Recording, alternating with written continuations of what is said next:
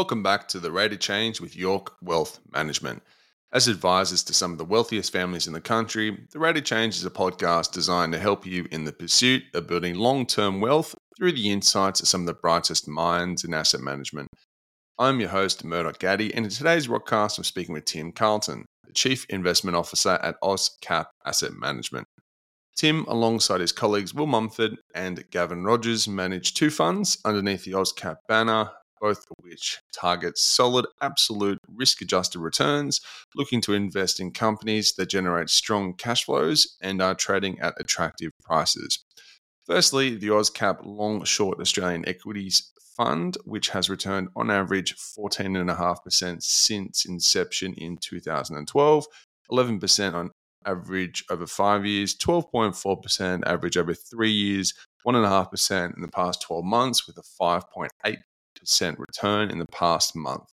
Secondly, they have just launched the AusCap X20 Australian Equities Fund as of the beginning of December 2023. Both funds are fully invested. For me, I really enjoyed hearing Tim break down the differences and similarities between the two strategies. He discusses what exactly is an X20 Aussie Equities Fund and why they timed the launch of the fund for October, November 2023. So join us as Tim gets into the weeds on a number of companies such as Mineral Resources, realestate.com, car sales, ResMed, Nick Scali, and hear his views on where he thinks markets are going as we discuss the recent movements of the 10-year bond rate for the past 12 months and its impact on current markets. Before we get into the Rockcast, I would also like to encourage you to listen to the disclaimer at the end of the Rockcast and to keep your feedback coming. You can reach me at mgatty@ywm.com.au. So with that being said, I hope you enjoy this conversation as much as I did, so sit back, relax, and enjoy it.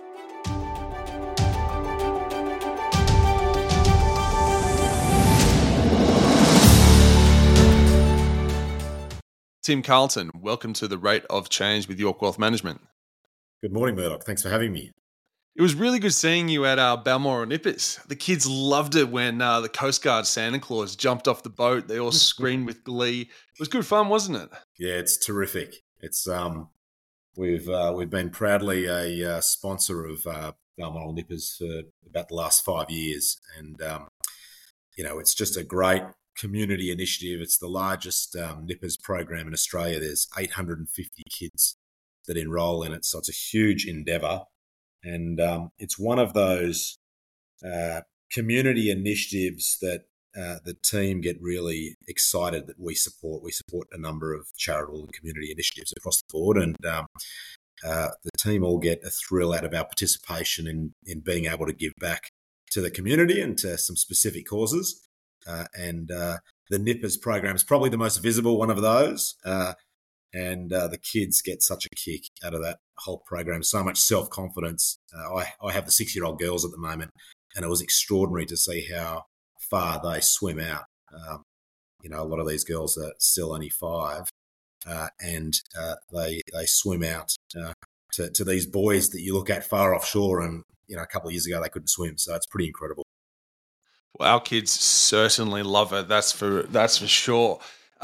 So that's the Nippers side of things. I love getting involved in the community. So why don't we learn a little bit about Tim? Who is Tim? How did you get into finance? And tell us a little bit about your formative years. Yeah, sure. So I did commerce law out of school at Sydney University, and I did a number of internships with various investment banks through that program, and ended up at Macquarie Group, as a lot of graduates do, in their investment banking team. And pretty quickly, I ended up spending a lot of my time on projects that involved Macquarie buying either the whole or a decent stake in both public and private businesses. So Macquarie investing its own capital. And I'd done that for a couple of years when Goldman's gave me an opportunity to come across onto the public market side. And I sat within a team that was called Proprietary Strategies. And what we did was we invested Goldman's Australian balance sheet into the listed equities market. And that was a reasonably small but very profitable team. And I was there from 2007 through to 2012. And then in 2012, left to set up OzCap, and have been doing that ever since. So, what is OzCap? Who is OzCap, and what do you exactly do, and what's your investment philosophy?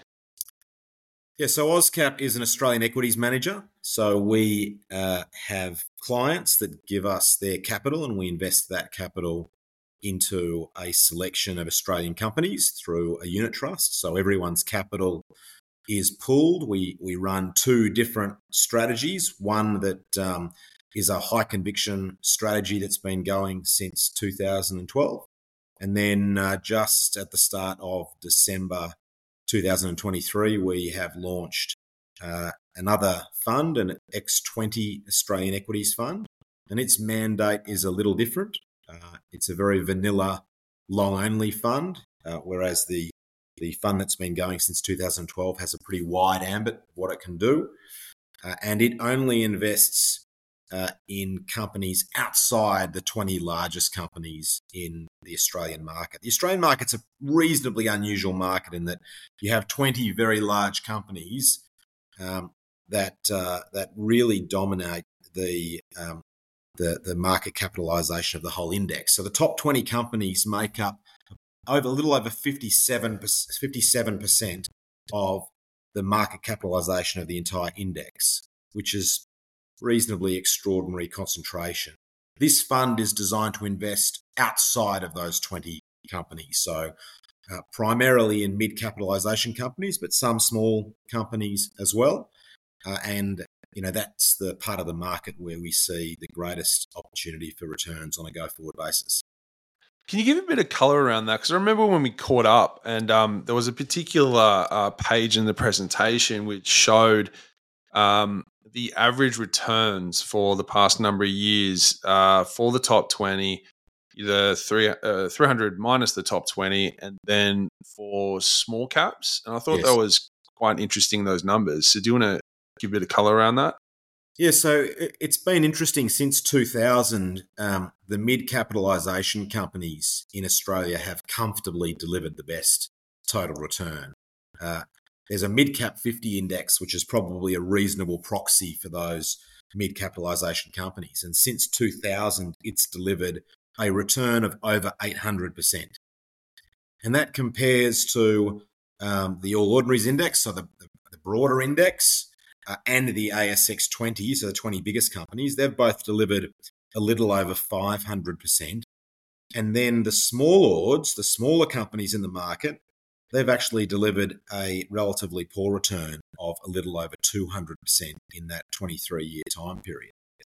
And so we think that there's a very logical basis for this.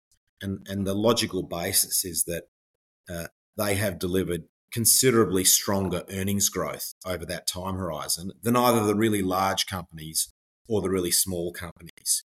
And if you forget about all of the noise, the market gets caught up on lots of different things in the short term. And the short term can be 6 months, it can be 12 months, it can be a couple of years. But if you forget about all of the changes in sentiment, which stocks come into favour and out of favour, over the really long run, the only two things that matter are the dividend yield that you're receiving from the companies you're investing in and the earnings growth.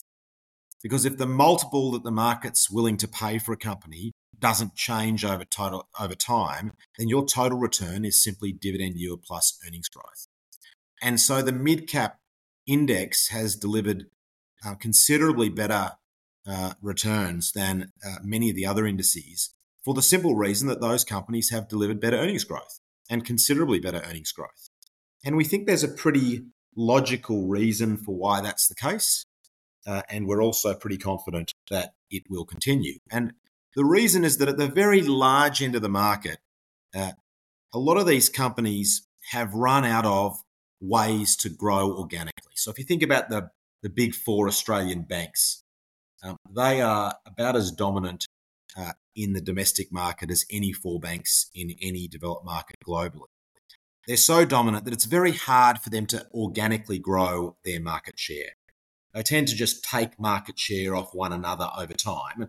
But they are constrained in how they can grow their top line to basically how quickly the broader market grows.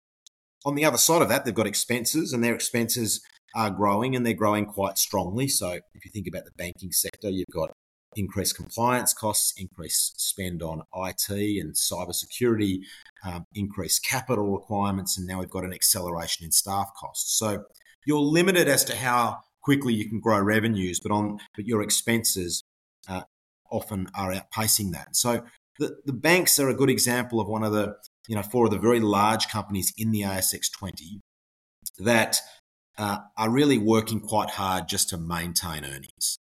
And so if you don't get any earnings growth, your total return from those stocks is the dividend yield. And that's what those four companies have exhibited over the last decade. You contrast that with the mid-caps. The mid-caps, they're generally pretty big businesses. So you're talking about businesses that are most often generating hundreds of millions of dollars of profit. They're typically the largest in their sector or subsector. And so they have the economies of scale. They have efficiencies compared to a lot of their peers. And yet they've still got plenty of market share room to grow. And so they're able to grow their top line faster than the competition because of those economies of scale. They get the benefits of the operating leverage. So you tend to find that earnings grow a little bit faster than their revenue growth. And as a result, we see a very, very attractive total return proposition in that mid-cap space. You then contrast it again to the really small end of the market, and a lot of those smaller companies, they are at a natural disadvantage to a lot of the companies in the mid-cap space. Not always, but frequently, because they're smaller businesses, they don't have quite the same economies of scale. And a very obvious example of that is you compare REA to Domain. So REA is a much bigger business, substantially higher revenues, and yet if Domain wants to keep up, they've got to spend the same sort of money on maintaining their technological progress, on improving the experience from a user base. So it's more difficult for them because they've got a smaller revenue base from which they can reinvest capital to improve the experience. And you tend to see that in the differential between the growth rate in earnings over time. So we're quite attracted to the mid-cap space. There are also some small-cap companies that I'm sure we'll talk about later. But again, they tend to be small-cap companies that are reasonably dominant from a market share perspective in their particular category, or they have some sort of efficiency differential to their peers that allows them to earn superior economics. So that's the investment thesis of why you've gone that particular space. So before we get into the fun part, which is unpacking where you see opportunity, what you bought recently, all the goodies. Why don't we quickly dig into the mechanics of the fund, right? So, sure. How much money is currently in the fund, in the first fund? So the current fund, the fund that's been around since 2012, has about 300 million invested in it. How big's the team? So the investment team is 3, and it's the same investment team across both funds. So alongside me is the Deputy Portfolio Manager, William Mumford.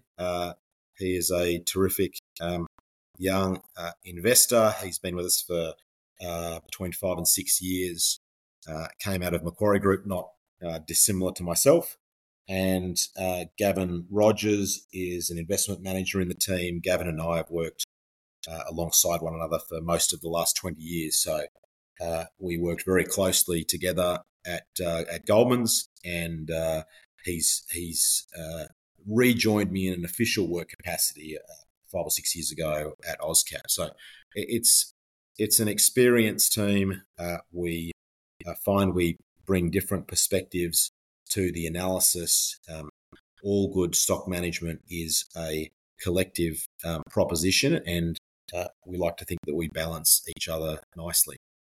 So there's been a lot of volatility in the market the past number of years. So how's the performance been? Do you find when during COVID, when a huge amount of cash went into the market, you get a very, very large capital growth, and then does that come off as free money gets pulled out, or do you find So the portfolio's kind of got a go anywhere strategy, right? You can do resources, you can kind of move anywhere within It that does, yeah. 300. So how's the performance been? Has there been many Performance has been drawdowns or has it strong. I been mean, I consistent? suspect we're going to prefer an environment where interest rates are back in a normal range compared to history. And so, if I think about performance, Mercer came out with their analysis of every Australian equities manager that they track. I think there are 132 Australian equities strategies in October, and we were fortunate to rank in the top 5 across all time horizons, and we were number 1 over 3 years, 10 years and since inception, and number 4 over 1 and 5 years. So that the fund has been performing well, but there have been difficult periods when interest rates started their trajectory down to zero. That was a tricky period because we are a quality and value manager, so we want to own the best businesses out there, but we are reasonably selective as to price. We want to pay fair value or better. And we went into this strange environment where businesses that had reasonable prospects for good earnings growth were suddenly trading above valuations that we considered to be fair. And that move just kept going into and following COVID, with obviously interest rates going down to close to zero. And that was challenging for most value-oriented managers. We've come out the other side of that, and we're very happy that despite what felt to us like a pretty difficult period, the fund performed quite strongly through those years. And now we're back in an environment where interest rates look like they're going to hover in a normal historic range. So call that, interest rates between 3 and 6% over time. And as a result, you've seen a derating in some of the sectors where we found it really difficult to find investments that we were happy with, largely due to the valuation differential between where they were trading and what we thought was fair value. So in the last 12 months, we've seen a lot of healthcare companies derate, a lot of IT companies derate, infrastructure and utilities companies come back from a multiple perspective. And so all of a sudden, we're seeing quite a lot of opportunities across the broader market that we are enticed by. So, as we sit here today, we're pretty fully invested across both funds and quite excited about the outlook for the businesses that we hold. What does that translate into historical percentages with the performance? Just to give people that don't have a chart in front of them just a bit of an idea. Sure. So the existing and the other question on that is, what are you targeting? Sure. So the Long Short Australian Equities Fund, which is the fund that's been around since 2012, has delivered about 15% net of fees per annum since we started. The index that we compare ourselves to, so the All Ordinaries Accumulation Index, has done a little under 9%. So the fund's delivered about 6% net of outperformance per annum. And that might not sound like a lot to those that aren't familiar with equity markets, but the compounding effect of that additional return is quite strong. So, it's probably at the top end of the band for what we hope to deliver over time. We always tell people that are coming into the fund that we look for opportunities that we think will deliver the fund a 10 to 15% annualized return at the stock level. So if the fund overall is doing that collectively and towards the top end of that range, then we're very, very happy with how that fund is performing.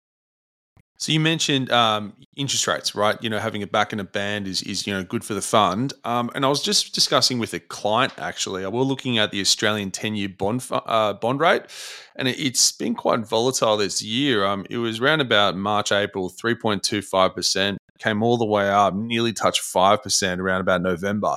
And in line with the rally we've seen in the past few weeks, it's pulled back to about 4.145% as of today. Why do you think this has happened? And do you think this means we're in for a Christmas rally? Well, I think we've started to see the Christmas rally already, and that has every chance of continuing if history is any guide. Interest rates at the long end of the curve, so the 10-year government bond rate, typically tell you about how investors are thinking in relation to where long-term interest rates will be. So if we wind back a few months where the 10-year was significantly higher, it had been rallying because people's expectations were that interest rates would continue to head north because the economy looked like it was handling current interest rates quite comfortably. And to be honest, to us, the Australian economy still looks like it's handling current interest rates relatively comfortably if the data is anything to go by. But inevitably, the world pays a lot of attention to what US government bond rates are doing, and it looks as though rates in the US may have peaked.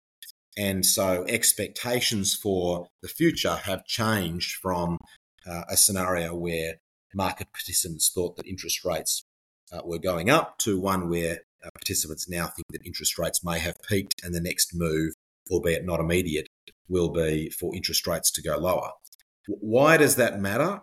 It matters because how a government bond trades is really perceived by a lot of investors to be equivalent to the risk-free rate. So most people think that investing in a US Treasury or Australian Treasury note, that is, you are lending to those two respective governments, is about as close as you can get to a risk-free investment. In other words, there's a very, very low chance of default. And so every other asset class is priced off that rate. So if you can get 4% in an Australian government bond, then obviously every other asset which has higher risk than investing in the Australian government should deliver a better return. So as that rate moves north, the total return that's being offered by other asset classes also needs to move north. And so if the total return that's expected from other asset classes is moving higher, then that only happens if the prices of those assets is going lower. And so as rates are rising, you tend to find that a lot of other investments are under pressure because they need to reprice so that they are attractive in a relative sense compared to what is a risk-free asset. The reverse is also true, which is what we've just seen lately, and that is if the rate that you can get by lending to the Australian or US government is declining, then it's making a lot of other investments relatively more attractive. And so you tend to find that in that environment, a lot of asset prices will rally, and that's what we've seen, particularly over the last 6 or 7 weeks. So normally this time of year is reasonably strong. Historically, the market's been very powerful from about mid-October through till the end of April. So we're in a seasonal window where, for whatever reason, history has suggested that markets do quite well. If you throw into the mix a declining government bond rate in Australia and in the US, then it would suggest that potentially the Santa rally can continue for the next little while at least. Well, when we caught up, I think it must have been early November or late October. You said it was a very good time to launch a fund, and looking back, probably was a very good time to launch a fund. In that good, lovely breakfast which we had, you mentioned a couple of companies which you thought, as you mentioned before, the healthcare space. I think you mentioned Mineral Resources, Car Sales, Nick Scali, ResMed. Happy for you to dig into those, or is there what other opportunities you're currently seeing in the market? As you said, you're fully invested now, but you said it's been a very good time to get in. Market's had a good rally. Look at the bond rate. Yeah, interested to unpack a couple of companies with you. Sure. Well, there's some good companies to start with. So why don't we kick off with a number of those companies? We spend a fair bit of time on the road, and we've just been visiting a number of those businesses. So not long ago, one of the members of the team, Gavin, came back from visiting Mineral Resources and some of their sites, in particular their two major mines in the lithium space, Wodgina and Mount Marion, and also their latest iron ore development at Onslow. And we're always very positively surprised by this company. If I think about our core process, what we're trying to do is find businesses that we think will reliably and consistently grow earnings over time. Because ultimately, we're a believer that earnings drive share prices in the long term. So we want to find businesses that are going to grow their earnings in a measured and consistent way over time. And to do that, they need to have superior economics. So superior economics means that when they invest $1 million, they typically earn a better rate on that $1 million invested than a lot of their peers. And certainly a lot of the companies that you just mentioned are in that category. So Mineral Resources, it's a cyclical business. Its core business, going back to its IPO, is a crushing contracting business, the largest crushing contractor for a lot of the major iron ore and other players in the market. But they have, over the years, diversified, and now they also run their own iron ore operations. They're the fifth largest producer of lithium globally, and they've got an emerging gas business. And they, despite being a cyclical company, have generated an extraordinary track record in terms of growing earnings at an attractive rate over a long period. So they've compounded earnings at north of 20% per annum since they listed, which is a pretty extraordinary record. And we look at that company at the moment, and we have followed this company since close to IPO at Goldman's and then at Auscap. We look at that business today, and we think that the growth they have in front of them in the next couple of years, putting commodity prices to one side, is about as good as we have seen for this business since it listed. They're going to see their mining services business more than double in the next couple of years. They're going to see their iron ore production quadruple. They're going to see their lithium production triple. And they're probably going to emerge with what is a reasonably substantial gas business. And so, yes, their earnings will be a function of the fluctuations in the commodity prices. That's something that's outside of their control. But what is inside their control is how they grow and manage their business over time, and they've done an exceptional job at that. The stock has had a very decent pullback over the last 12 months, so we have been adding to that exposure in the last 6 to 8 weeks. It's a business we know very well, and we think that the market is currently mispricing that company. Our valuation is well north of the current share price. So we have been adding to MIN.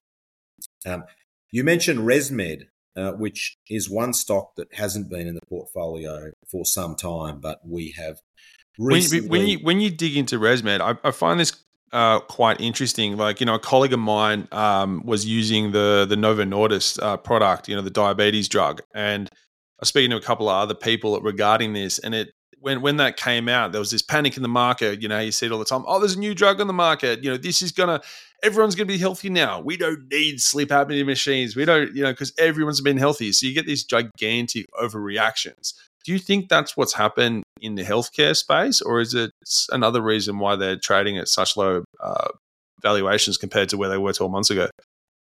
Yeah, if I'm honest, I think part of it is the news flow, but just as big a part is the fact that a lot of the stocks that have been expensive for the last 4 or 5 years are looking for a reason to derate.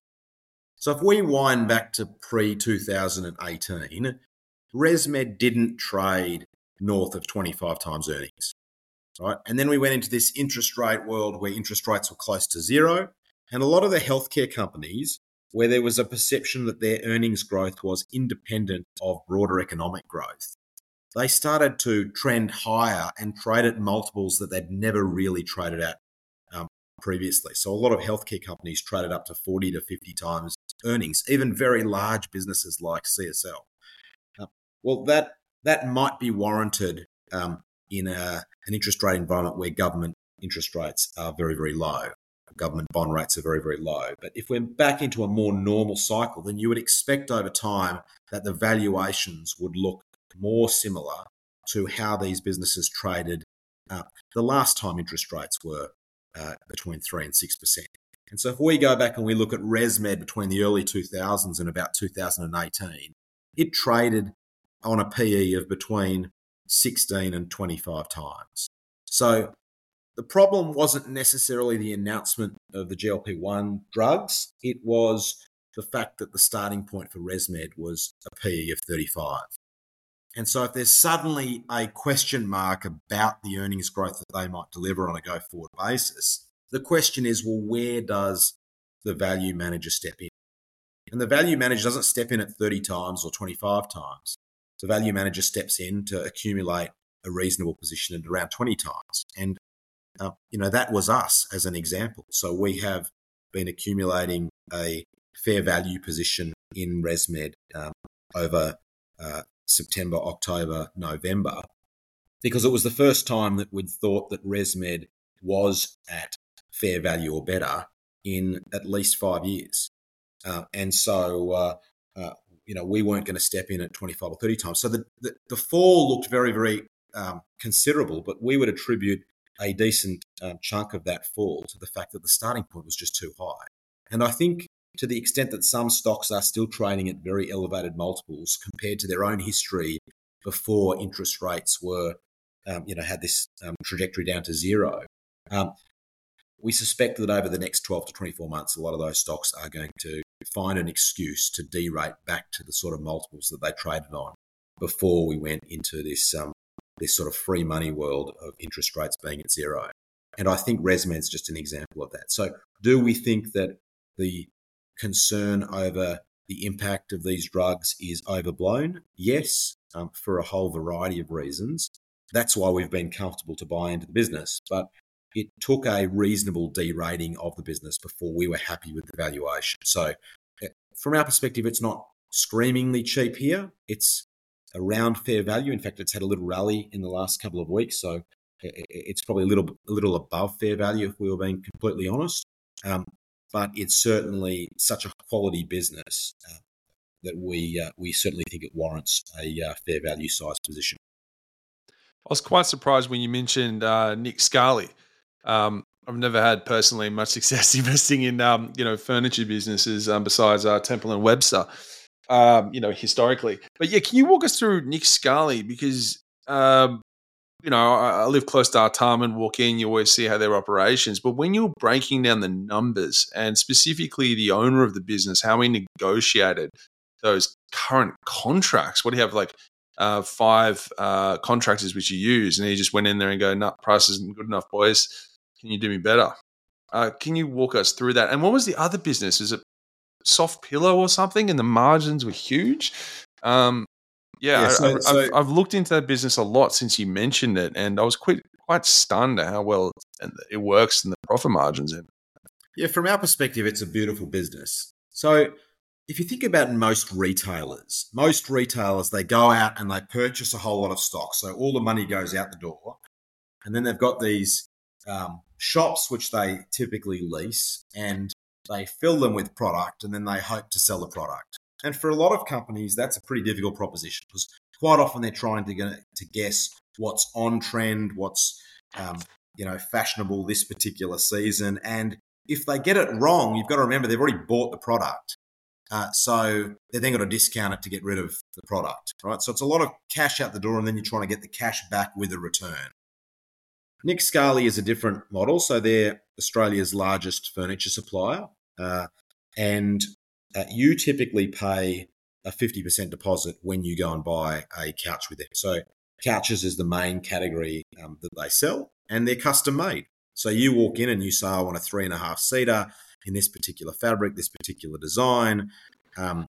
And so it's custom made for you.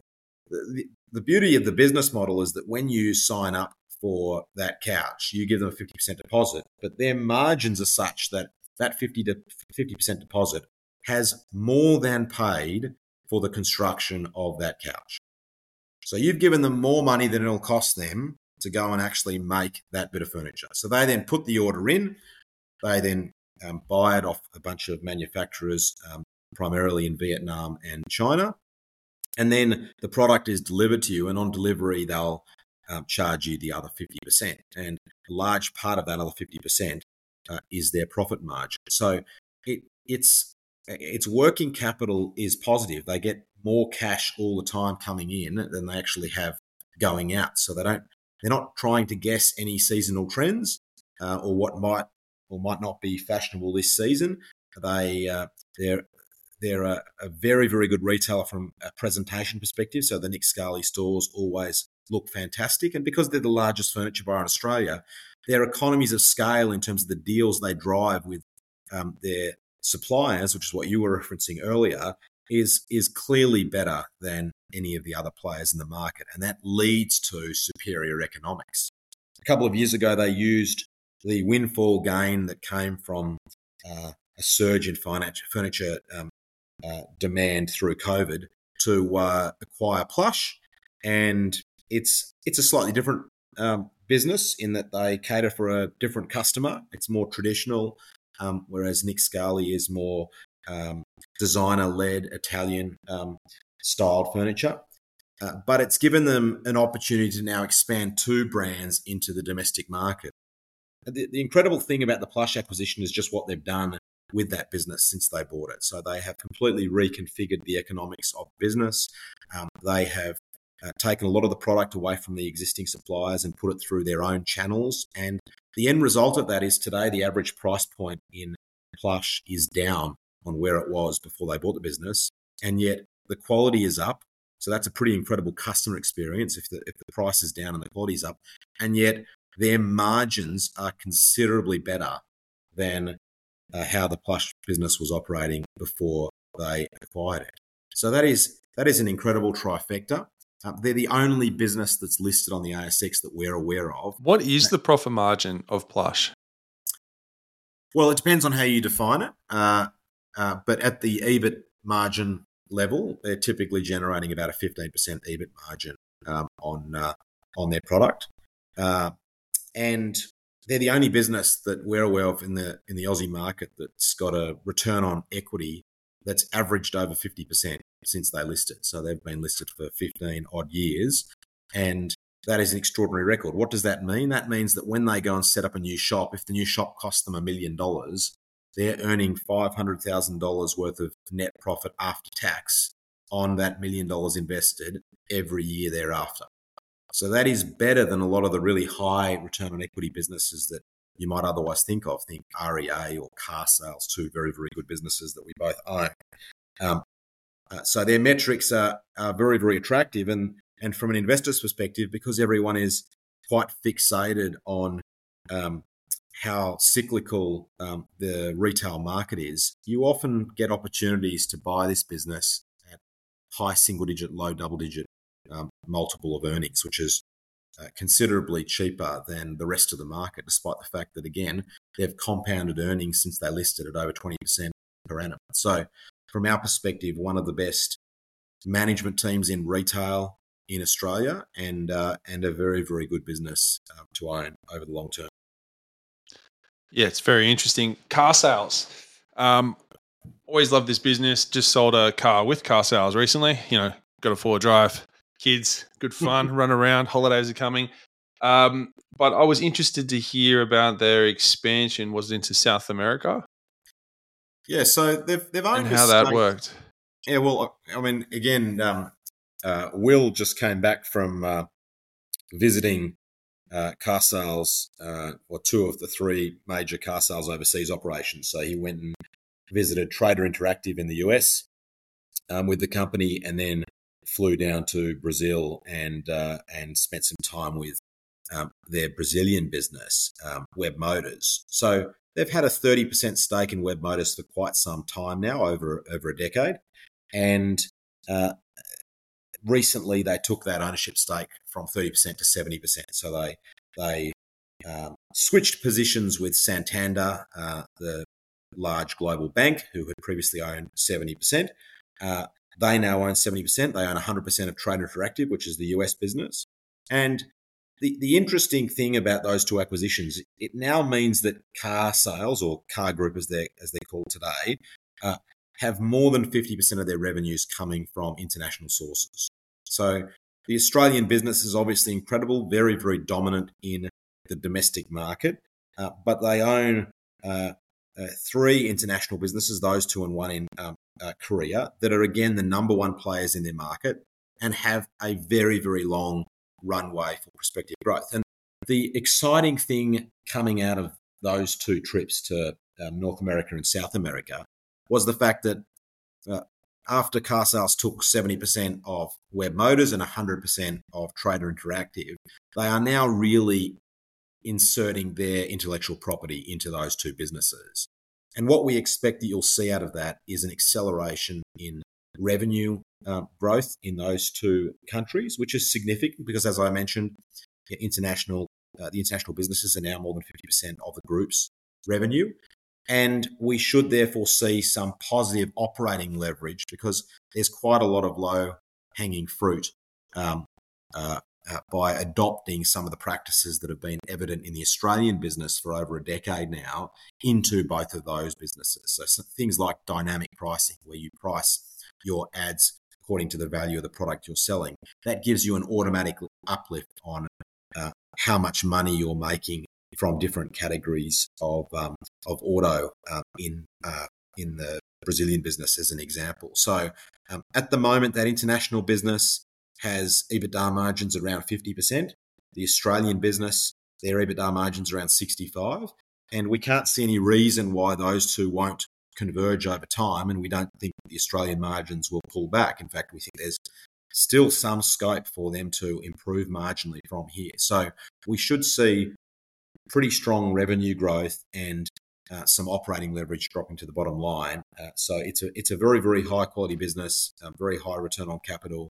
It always trades at a relatively expensive multiple. So we're pretty picky about when we add to that position. Broadly, it's when we see big market sell-offs or sell-offs in its particular segment. But certainly a business that we're very, very happy to own through the cycle. Yeah, it's a very strong, interesting business. It's a good customer experience as well using the platform. You mentioned REA a number of times, and I assume that, like most Australians listening, all own Aussie property or don't and want to get in, or been renting, waiting for this crash that's meant to be happening for the past 18 months that hasn't actually occurred. So when you're looking at REA as a business, do they give, in your opinion, is there any insights onto where the property market's heading or the current state of affairs in Australia? They tend not to give opinions on property prices. What's important for REA is property transactions and listings. So they make money when people list their properties for sale. So if turnover is low, then you'll tend to find that listings have been low, and that has a depressive effect on their business, because the more listings there are, the more money that they make. If house prices fell, do we expect it to negatively impact their business? Not particularly.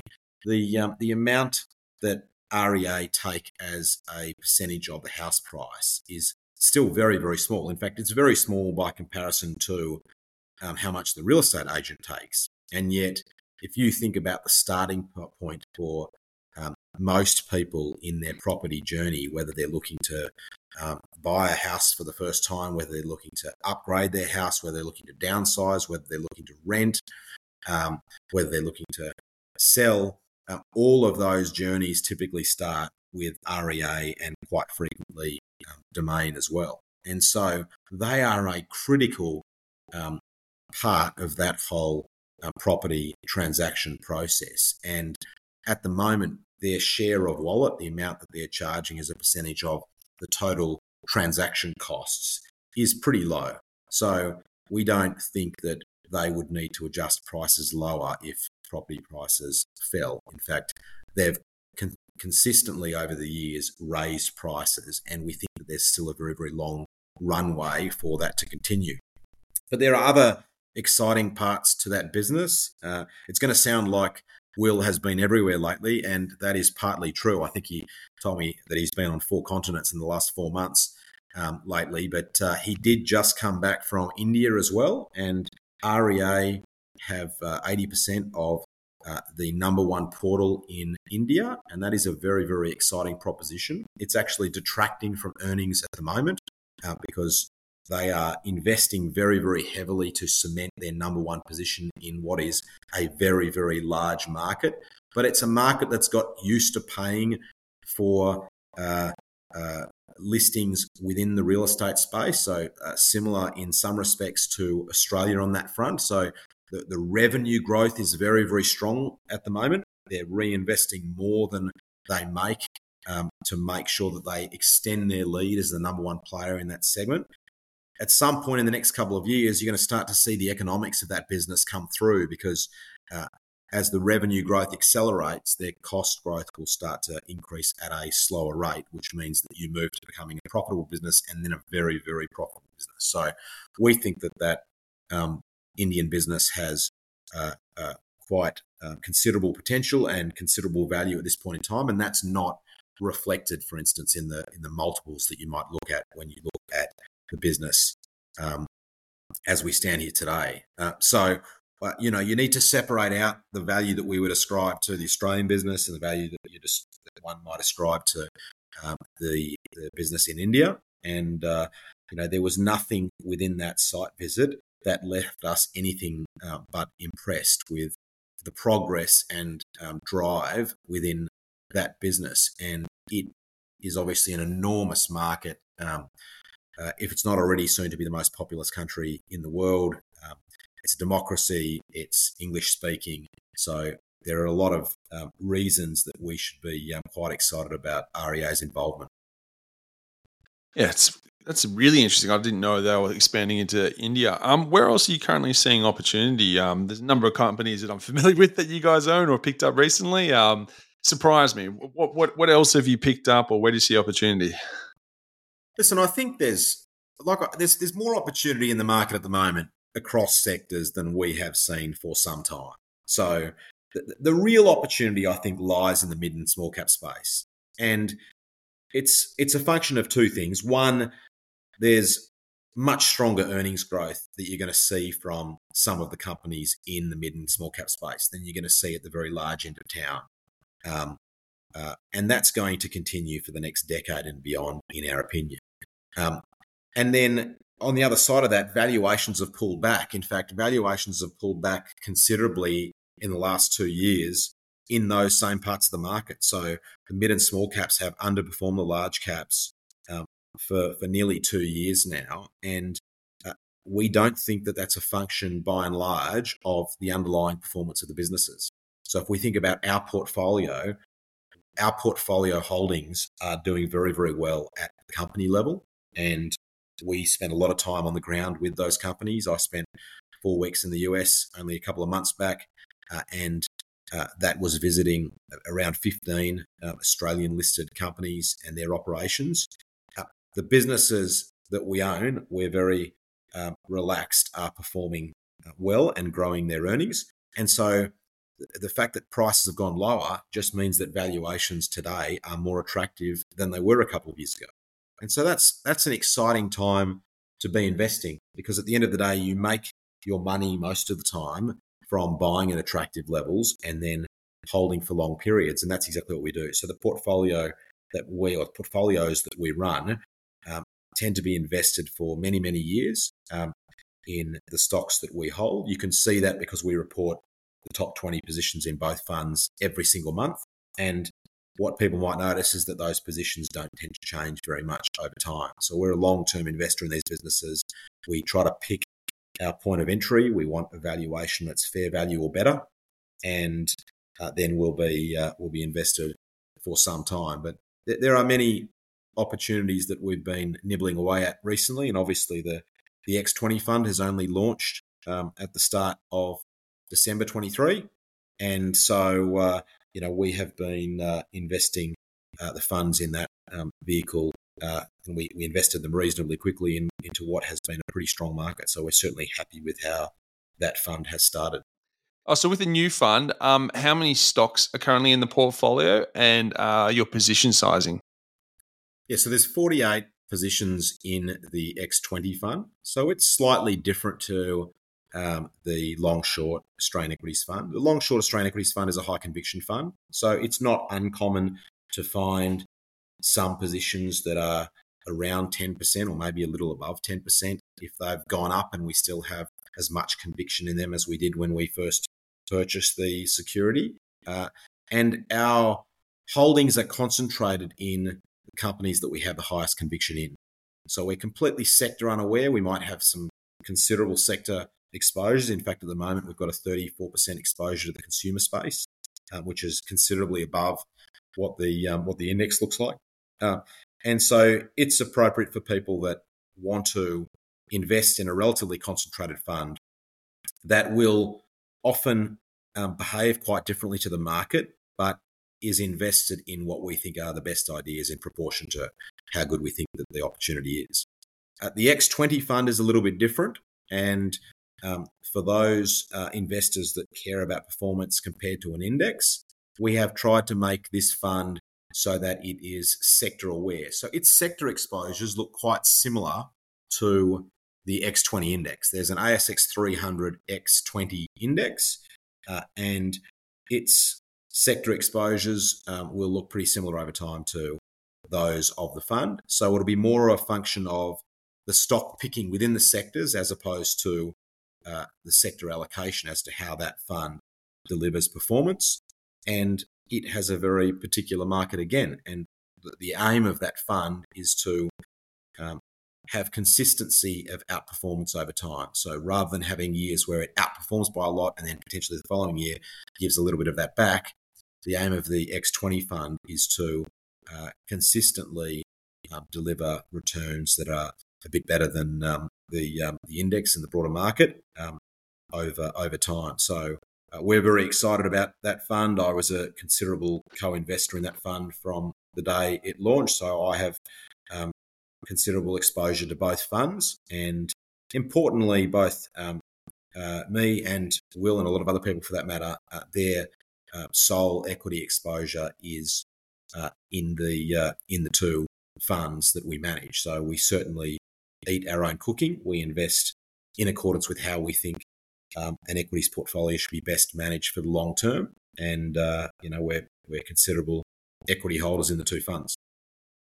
Thanks for that. The other reason I quite enjoy having these conversations is, active fund managers, it's all people. And, how do you think? How do you make decisions? Like they say when you're sitting at a poker table, you read the player, not the cards, right? And I would love to discuss mineral resources again, but more in lines on how you invest in that position, what percentage you got up to, when did you trim it, why did you trim it? You used, I believe, lithium carbonate price as a leading indicator, and then why you went back into it. And why this is important is a number of investors using funds have been informed that some fund managers are actively managing the positions internally. But some people, they hear that and they go, well, what exactly does that mean? So using mineral resources, do you mind giving an overview and just saying the percentage, what it was, where it got to, how you trimmed it, and then that'd be great. So if we think about mineral resources, it's in the resources space. And so the number one driver in the short term of its earnings are the commodity prices for the commodities that it is exposed to. So we are more active around the management of our commodity related exposures than a lot of other stocks in the portfolio.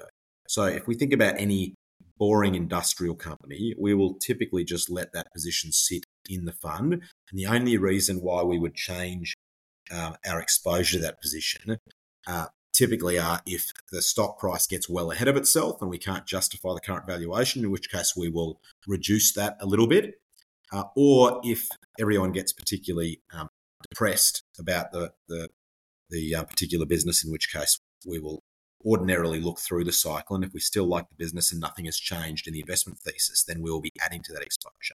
There is obviously the third scenario as well, in which a change in circumstance or a change in opinion in the investment team results in us exiting a position entirely because either we've realised that we were wrong in our investment thesis or the facts have changed such that it invalidates our investment thesis. But thankfully, that last point doesn't happen too often, and most of the changes in the portfolio are at the edge with those industrial businesses. It's a little bit more active than that for businesses that are exposed to commodities, and mineral resources is a classic example of that. So, when this stock was down at $15, it was around a 5 percent or a little bit north of 5% position of the fund. And we thought it was remarkably cheap. It then went from that sort of level up to $90, and it did it in a relatively short time horizon. And there were a lot of things going in its favour during that period, most obviously an explosion in the lithium price north.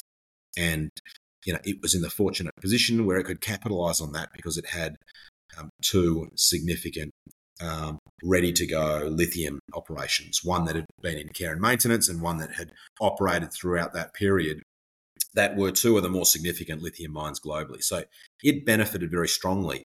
And then about a year ago, in December 2022, we saw a few things that we were concerned about. One was the build-up of inventories within the supply chain for electric batteries. And a majority of the new lithium that is being produced today is going into EV batteries. And so as we saw this build-up in inventories, both at the battery end but also at the carbonate end at various stages along the production processing line, we became a little bit concerned. And at the same time, the lithium carbonate price, which is one of the different types of lithium product, it had started to turn down and was dropping. And it has led spodumene, which is the base product that a lot of the Australian miners produce, and lithium hydroxide, which is a lot of the battery grade product that a lot of the spodumene goes into, consistently over the last 5 or 6 years. At the same time, there was also negative news around iron ore because housing starts were dropping precipitously in China, and China is the major consumer of steel globally, and therefore the major consumer of iron ore. So its two commodity exposures were suddenly facing headwinds, and yet the stock was hitting new all-time highs. And so by that stage, despite select trimming along the way, the position had grown to around 14% in the fund. And when we saw a change in circumstances, we acted and we cut that position considerably. In fact, I think we ended up cutting it by over 70%. So it went all the way back down to between 4 and 5% in the fund. And over the last year, you've seen this excess in lithium inventories in the supply chain play out by way of lower prices. So the lithium prices have dropped precipitously. In fact, many of the indices are down 80% in that last 12 months, which is extraordinary. And that has retraced most of the upward move that we saw in the year or so prior. But we're currently seeing some signs that the inventory levels are normalising within the channel. We certainly think that the lithium carbonate and lithium hydroxide producers are back to the sort of normal levels of supply that we expect to see of them in a typical environment, about 30 days worth of supply of the base product. There is still some excess supply in the battery channel, but we think we'll work through that over the next 3 to 6 months. And obviously the stock prices have now pulled back considerably to reflect more conservative assumptions around the price of lithium on a go-forward basis. In the meantime, Mineral Resources has been very, very busy at managing what they can control. So in that 12-month period, they've gone and bought off a receiver a third lithium operation at Bald Hill for what we think is an incredibly attractive price. And they have continued to progress this move to become a very, very low-cost producer in the iron ore space. So they're going to go from a small-scale iron ore producer that is high-cost to a much larger scale, low-cost producer. And that's the Onslow development that I referenced earlier in the chat. And that iron ore operation is due to come online by June of 2024. So that's now about 6 months away from starting production. And as we get closer to that date, we think the market's going to focus more and more on that side of the business, because if iron ore prices hold at current levels, that business should produce between $1.5 and $2 billion worth of EBITDA per annum at spot prices. So it's going to be a very considerable earner for the broader min business. So as we've seen, the pressure on lithium ease somewhat just in the last 4 or 5 weeks. And as we get comfortable following our site visit that their iron ore expansion is going according to plan, we've become more constructive on the position again. and so we've been buying back some of the stock that we sold. Not all. It's unlikely that we will go north of 10% through purchases, but certainly we've been adding at what we think are very attractive levels, and we're very constructive on the outlook for that business over the next couple of years. We think it's going to be a very exciting time for Chris Ellison and the team. Yeah, it's quite interesting watching the prices play out, but listening and hearing the decision about what do you do when these particular circumstances in the supply chains and the specific price plays out, and how do you actually react in the decision making. I suppose that's the reason why people look for active managers. But just to paint the picture for people that don't have a chart in front of them, lithium carbonate price in mid 2021 was about 100,000. When you referenced, November, December 2022, it hit 600,000, and now it's all the way back down as of today, 97,500. And then with the iron ore price, looking at a 5-year chart, wow, it's done something similar. So the iron ore chart, 2020 was practically 100, cycled all the way up to 230 July 2021. Came all the way back down into the 80s, and now we're at 137 US dollar a ton. So, I see what you mean. So if the US iron ore holds the trajectory around about here and all that supply comes on next year, there's still $100 a ton nearly, from the recent peak 2 years ago, year and a half ago. Yeah, we don't need to see iron ore prices move higher. So Mineral Resources' new production at Onslow should have an operating cost of around $40 a tonne. So yeah, right. $40 a tonne is their operating cost. Yeah, so at 137, there's a lot of margin in that for what should initially be a 35 million tonne per annum operation. But we think, looking at the infrastructure setup that they've established, has the potential to be considerably larger than that over time. Yeah, very interesting. And good old disclosure, I do own Mineral Resources personally. Have to always say that in case people are listening. So what keeps you up at night and what gets you out of bed in the morning? Well, to be honest, it's both the same thing. It's financial markets, and it's not keeping me up at night because I'm worried. But I think if you're investing in the market, broadly a managed fund is a good way to go, for the simple reason that the best investors in the market are typically those that are very passionate about it. I don't have to think about coming to work with any sense of dread. I love it. I love reading about all of the businesses that we own and many that we don't own. We love doing I speak for the whole team. Gav and Will are just as passionate about it as I. No one needs to tell us to do the work because we love doing the work. So it doesn't feel like work to us. We love going on site visits. We love drilling into companies. And so half the time I'm still reading about things as I'm going to bed that relate to companies that we're invested in or that we're thinking about. And when I wake up, I can't wait to get to work because it's a passion of mine, it's a passion of Will's, it's a passion of Gav's. It's a real team effort. You need to be surrounded by people that keep you humble, and we'd like to think that we keep each other in check and make sure that we always consider every investment proposition carefully. And, in that sense, the team has very good balance in how we approach opportunities in terms of, having an appropriate level of bullishness where appropriate, but also being considerably skeptical about many of the things that we see and read and hear. Our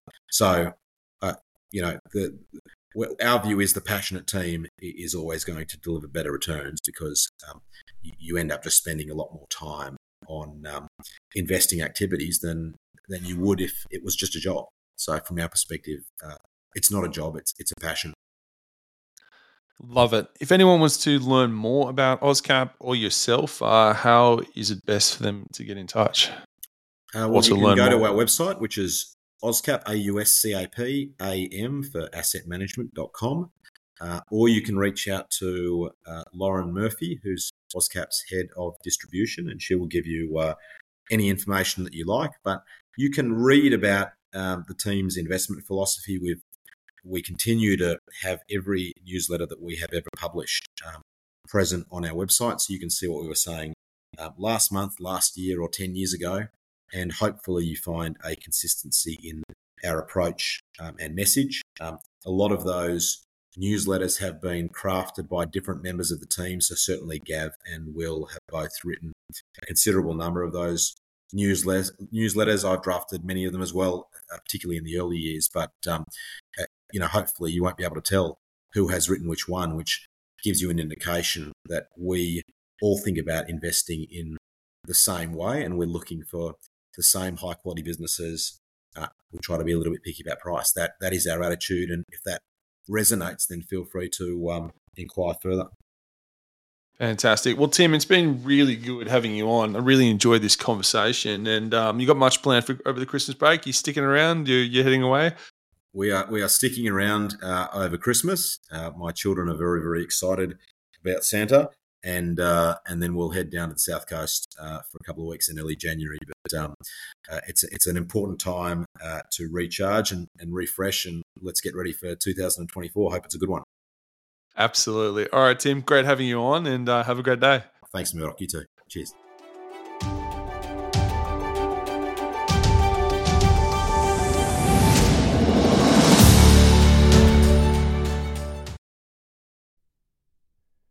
Any views expressed in this recording do not represent the view of any other third party and are the sole personal opinions of the speaker.